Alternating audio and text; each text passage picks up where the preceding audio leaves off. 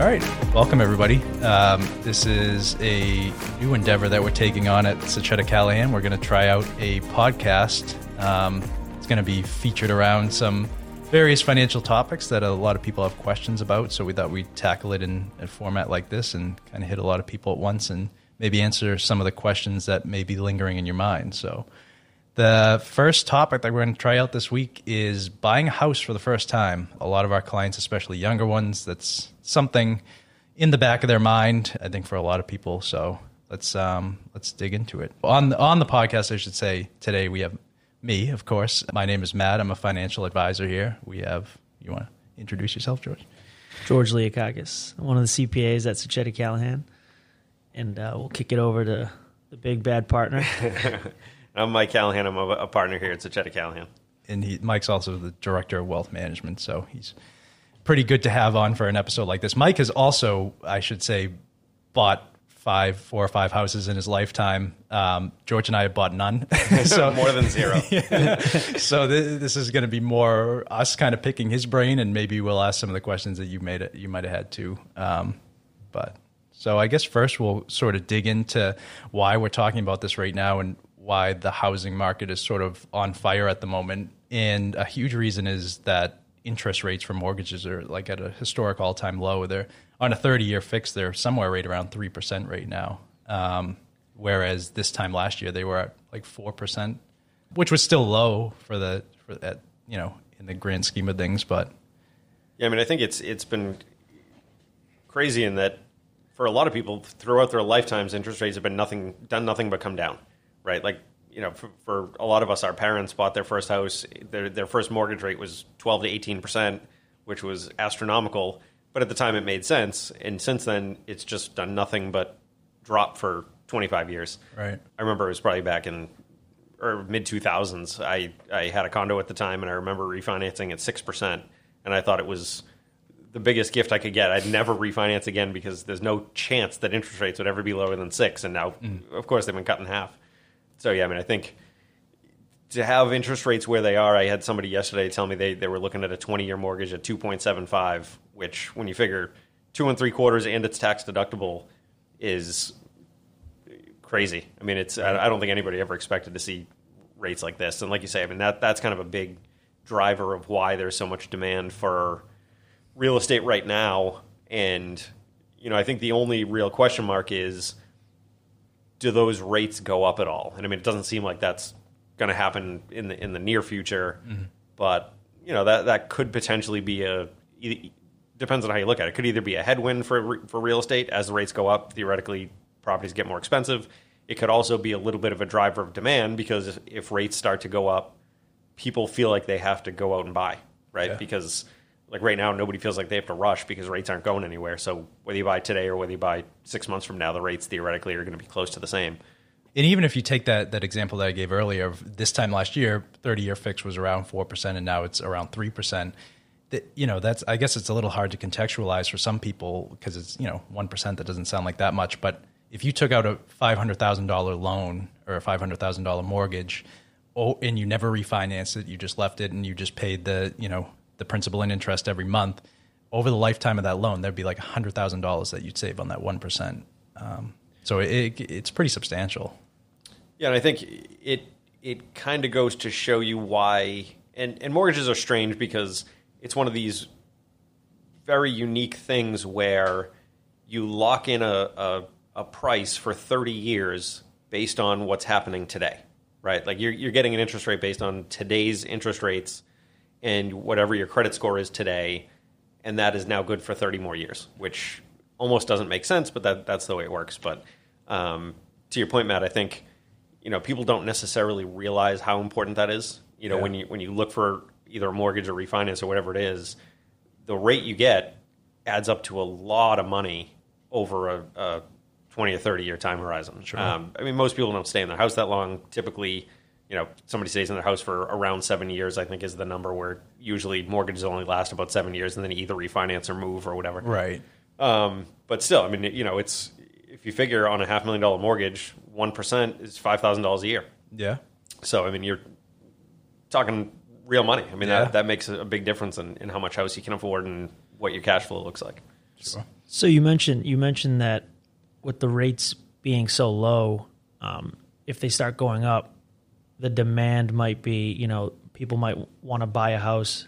Do you think that maybe since the rates are so low, and we all know that the inventory right now, there's not really many homes for sale, and I've heard people say that that's because the interest rates are so low and they're kind of moving away from renting and purchasing homes because of those actual savings, and their monthly payment is $300-400 cheaper just because the interest rate right now is so significantly lower than what it was just 2 years ago.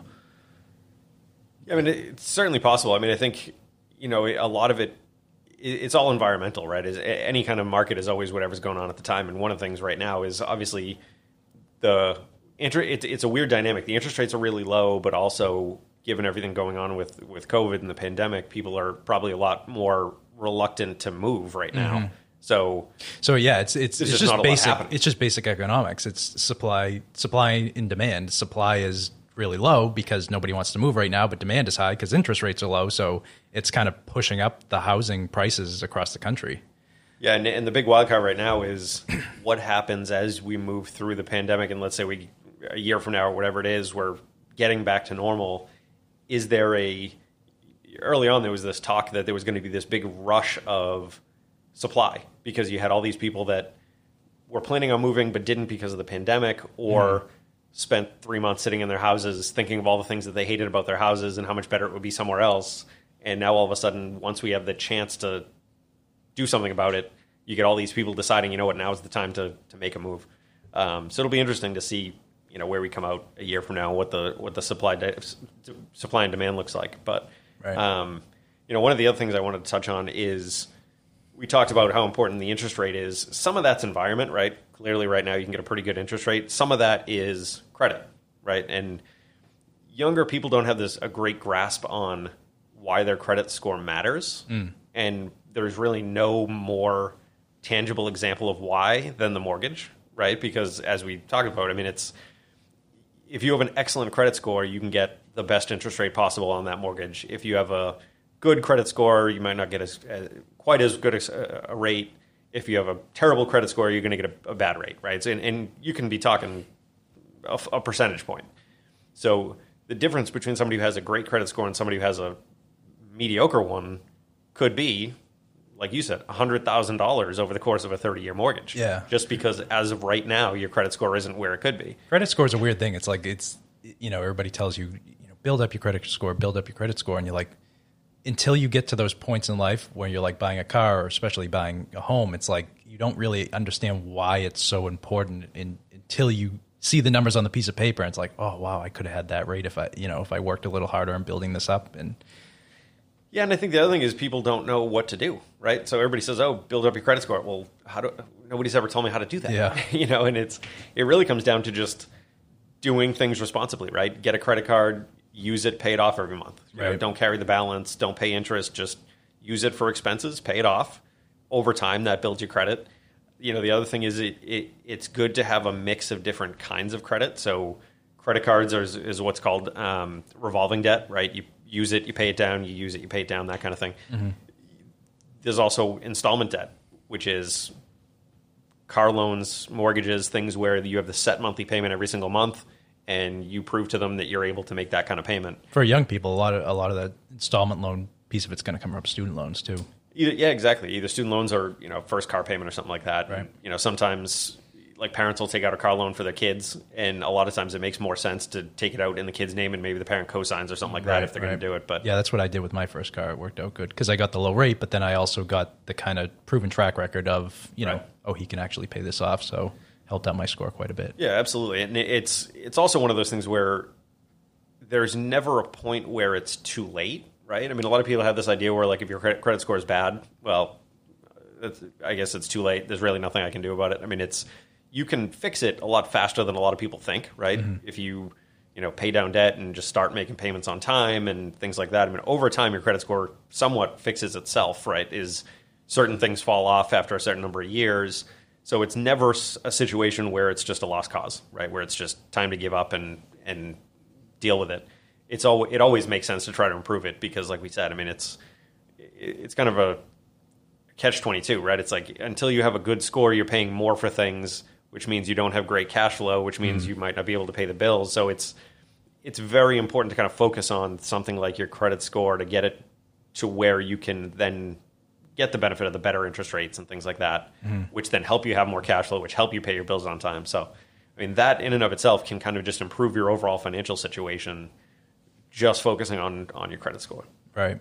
So let's get in maybe more into like the nuts and bolts of actually buying a house. So people that are kind of looking at this process, it's like, where do I start? What do I look at first? I think one of the first things to look at is obviously what you can afford. And a really kind of tried and true metric in financial planning is the 28-36 rule, which basically says your PITI, which is your principal, interest, taxes, and insurance, basically all of the housing related expenses, shouldn't be more than 28% of your gross monthly income.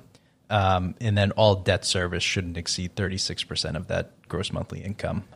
So when you're trying to kind of figure out what you can afford, just take, again, gross is before all the taxes and retirement and everything's taken out of it. Take that number and then just multiply it by 28%. And that can kind of start to give you a ballpark of where you can look, where to set the parameters on Zillow when you're starting to look for a house. So, and I think the important thing too is everybody's different, right? So, there's plenty of people where when you go to take out a mortgage, I mean, the mortgage person will tell you what they'll approve you for, which for some people is significantly more than they should buy, and some people it's significantly less than they can afford. Right. And, just because that's what they might approve you for, like you said, just because the rule of thumb percentage comes out to a certain number, it doesn't mean it's necessarily right for you. You just got to exactly. It gives you a starting point. Exactly. It gives you a starting point because most people are looking at this and saying, I have absolutely no idea, but the 28% kind of gives you somewhere to start out at, and then you kind of look at your overall financial picture in that number may kind of bump up and down a little depending on what else you have going on. And like I say, the other thing to remember too is especially when it's your first house and you're not used to the other things that come along with it, is remembering that the mortgage is not the only expense with the house, right? Is obviously the taxes kind of come with that, but it's who's going to do, are you going to do landscaping? And if not, how much is it going to cost to do that? How much is it going to cost for electricity? How much is it going to cost for heat and things like that? I mean, cable or internet or whatever other things you're going to get. Like, what are all those expenses going to be? I feel like a young buyer kind of forgets about that aspect of all the time. Absolutely. Well, I mean, it's an exciting milestone, right? So it's like, I want to get a house. I mean, even I'm going through this right now. I'm getting close to the point where I might buy my first home, and I really want to, but then I come back and look at my financial picture and say, well, it's probably not the best move at the moment. So, a lot of people put on those blinders and kind of say, yep, going to go buy a house, and don't really think of all that goes into it. Well, yeah, and even, the one-off things that come up. I mean, as everybody here in the office knows, my basement flooded a month ago or so, and, it wasn't an expense I was planning on paying, but all of a sudden this multi-$1,000 expense pops up, and you have to be ready to pay it. I mean, it's things are going to happen, unless you buy and even brand new houses, I guess, have issues, but I mean, most houses that you buy, there's going to be things that break. There's going to be things that come up. And, you have to kind of have that either money set aside, or you have to have that income, or you have to have some ability to afford that without, putting yourself behind the eight ball or putting it on a credit card and worrying about it later. Right. Because, that's how you start down the wrong path, I guess. Yeah. So, okay. So, I take, as a client, I take all this into consideration, and I say, okay, I'm within that 28% sort of window. I've basically put aside an emergency fund already, this, that, the other thing. I guess what would be my first step, Mike? What do I go get pre-approved for a mortgage? And that kind of tells me what I can actually buy, or where do I start, I guess? I think, like I said, I think that the first thing is to really, kind of like we talked about, sit down and figure out, what does your specific budget look like? Factoring in things like I just said, like the peripheral expenses that come along with the house, if you're comfortable with it, then you look at, if that's the range of house you think you can afford, yeah, you would talk to a mortgage person and get pre-approved for a loan that would get you the house that you're looking for. And then you start looking and see what's out there. I mean, I think that's kind of the hardest part of the process, which from personal experience is looking at all the different houses and deciding which one's the right one. And, it's an emotional process, right? I mean, I know plenty of people who have found the perfect house and had their heart set on it and put in an offer and didn't get the house for various reasons. I mean, right now with a market like the one that's going on, I just heard recently there was a house locally that somebody put in an offer for like $10,000 over asking and didn't get it because it sold for $70,000 over asking. Which, I mean, is just crazy, but I feel like it depends on the market. Some people kind of shy away if the house is kind of, outdated or it needs repairs. But don't you, my sister actually just bought a house and she put a lot of sweat equity into it. I mean, don't you think it would be, you can kind of look in areas that you kind of want to buy, but the house might not be exactly how you want it. And with the down payments being, the FHA allowing you to put 3.5% down, say you had like $50,000 and, you decided to put the 3.5% down and use the rest to kind of, update your home. Isn't that kind of a strategy that you can take where, you might put less down on the down payment, get hit with the PMI, but after the updates, you might be able to get reappraised 6 months down the road and potentially get out of the PMI by having, 80%. I know what Mike's about to say, so I'll let him say it. You want to give your neighborhood analogy? Well, no, I mean, I think you assume I'm going to say you always want to look for the worst house in the best neighborhood, right? Because you can improve it and bring it up to the standards of the neighborhood and have equity in the property. I think, the answer, George, that I would give you is it depends on the person and it depends on the situation, right? So, if you're somebody that is comfortable with doing projects like that and is comfortable with that kind of situation, absolutely, right? Because like you say, some people walk in and look at a house that needs repairs and they want nothing to do with it. They can't see the potential. They just look at it and say, that's not for me, and they move on. So if you're somebody that can see through those things, you can get a deal, right? And you put some of your own work into it and you can have equity in the house. And, that's a great way to do it. I think the risk you run and the thing you have to consider is situations like 2008. And again, I'm not saying that this is going to happen. It's just something to think about. Is one of the issues people had was they had this idea that, well, I'll just put 0% down or 2% down and put a little work into the house and it won't matter because the price just keeps going up and I'll have plenty of equity in a year and I'll get rid of PMI. And that didn't happen, right? The prices ended up going down instead of up. And I'm not saying that'll happen. I'm just saying you kind of have to think to yourself, okay, if I don't have equity in this house and I do have to pay PMI, you want to make sure you can afford that, right? So you don't want to do it in a situation where you can't really afford it, but you think that the appreciation is going to help you. Absolutely. Mike, sorry to cut you off, but do you want to outline what PMI is, just for those who don't know? Sure. So PMI is private mortgage insurance. So typically if you put down less than 20% on a house, the mortgage company will charge you like an additional insurance kind of just to ensure the fact that you don't have as much skin in the game. Mm-hmm. But like George said, I mean, sometimes what you can do is if you fix up the house so the prices go up or something like that, you just, once you get it appraised, once you have the 20% equity, you can get it removed sometimes. Right. Or you could refinance the mortgage and get it removed. But so like I said, I think it's a great strategy. It's just a matter, you just have to, like anything else in life, you hope for the best, plan for the worst. So you go into it saying, here's what would be a great idea. I could make a lot of money on a property, but you also have to be cognizant of the fact that, it might not work out the way you think, and you have to be ready to carry it in the meantime. Okay, so now moving down in the process a little more, you find the best property, you put in an offer, they accept the offer, now what? And I know we might get a little in the weeds here, and maybe we can do a follow-up episode, possibly have a guest on or something, like a real estate agent that could maybe speak a little more to that, but from your perspective in buying your houses over the years, what kind of can somebody expect? So they accept the offer, now what? Yeah, I mean, and truthfully, that's the most stressful part is between putting in the offer and getting it accepted, because that's the part where, who knows, you either get it or you don't. once they accept the offer, I mean, it's fairly straightforward. I mean, typically you'd have a home inspection shortly thereafter where you have a professional come in and look at the house and tell you all the things that might be wrong with it. To George's point, if it's a house that needs a lot of work and you're pretty much aware of what that work is, it might be there may not be as many surprises. Mm-hmm. But, most houses have something that could use work. And so you have the home inspection to kind of make sure there's nothing major that could be wrong with it. Assuming the home inspection goes well, you basically schedule the closing and, which is the date at which you sign the documents and hand over the check and get the keys and have the house. So it can take some time. Just a lot of paperwork. Yeah, it's usually a month or so, depending on what the agreement is. But there's usually some time between the accepted offer and the closing. But and then you just go and sign 8 million documents, and that's about it. Sounds super easy. Might go buy myself a house. Yeah. Let's go. Okay. All right. Yeah. I mean, I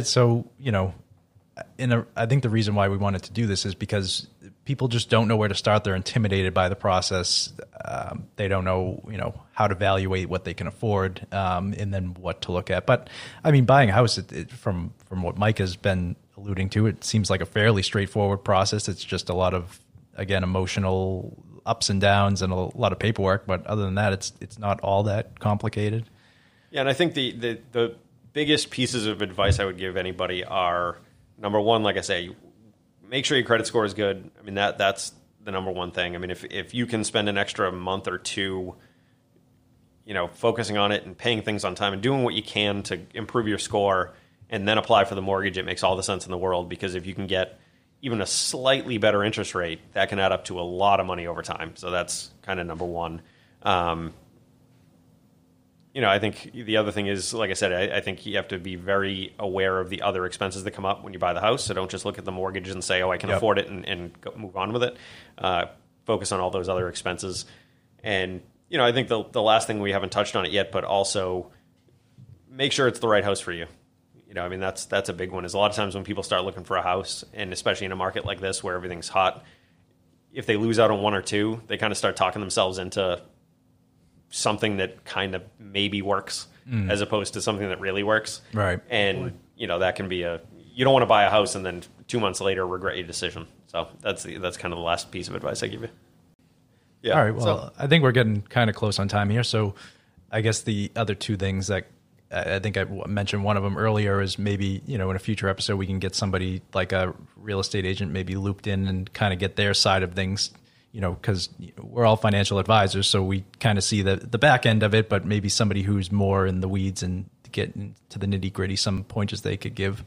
And the other point that kind of popped into my head is, not everybody buys a house, right? A lot of people buy a condo or some sort of townhouse or something like that. And we have somebody in the office, Joe Sachetta, who is part of a condo association. So maybe we could get him on in the future too, to kind of talk about the pros and cons of buying a condo versus buying a single family home or a multifamily home. But yeah, those are the only two things I had lingering. Anybody else? No, I think that makes a lot of sense. Like you say, I mean, that is a big decision, is what type of housing you're looking for. Yeah. I mean, I originally owned a condo. Now I own a house. Like you say, Joe has a townhouse. I mean, there's a lot of pros and cons to being in an association and having condo fees and stuff like that. But right. Yeah, we can get into that another time. All right. Well, thanks for your time, Mike. Fairly successful first episode. And we'll see you on the next one.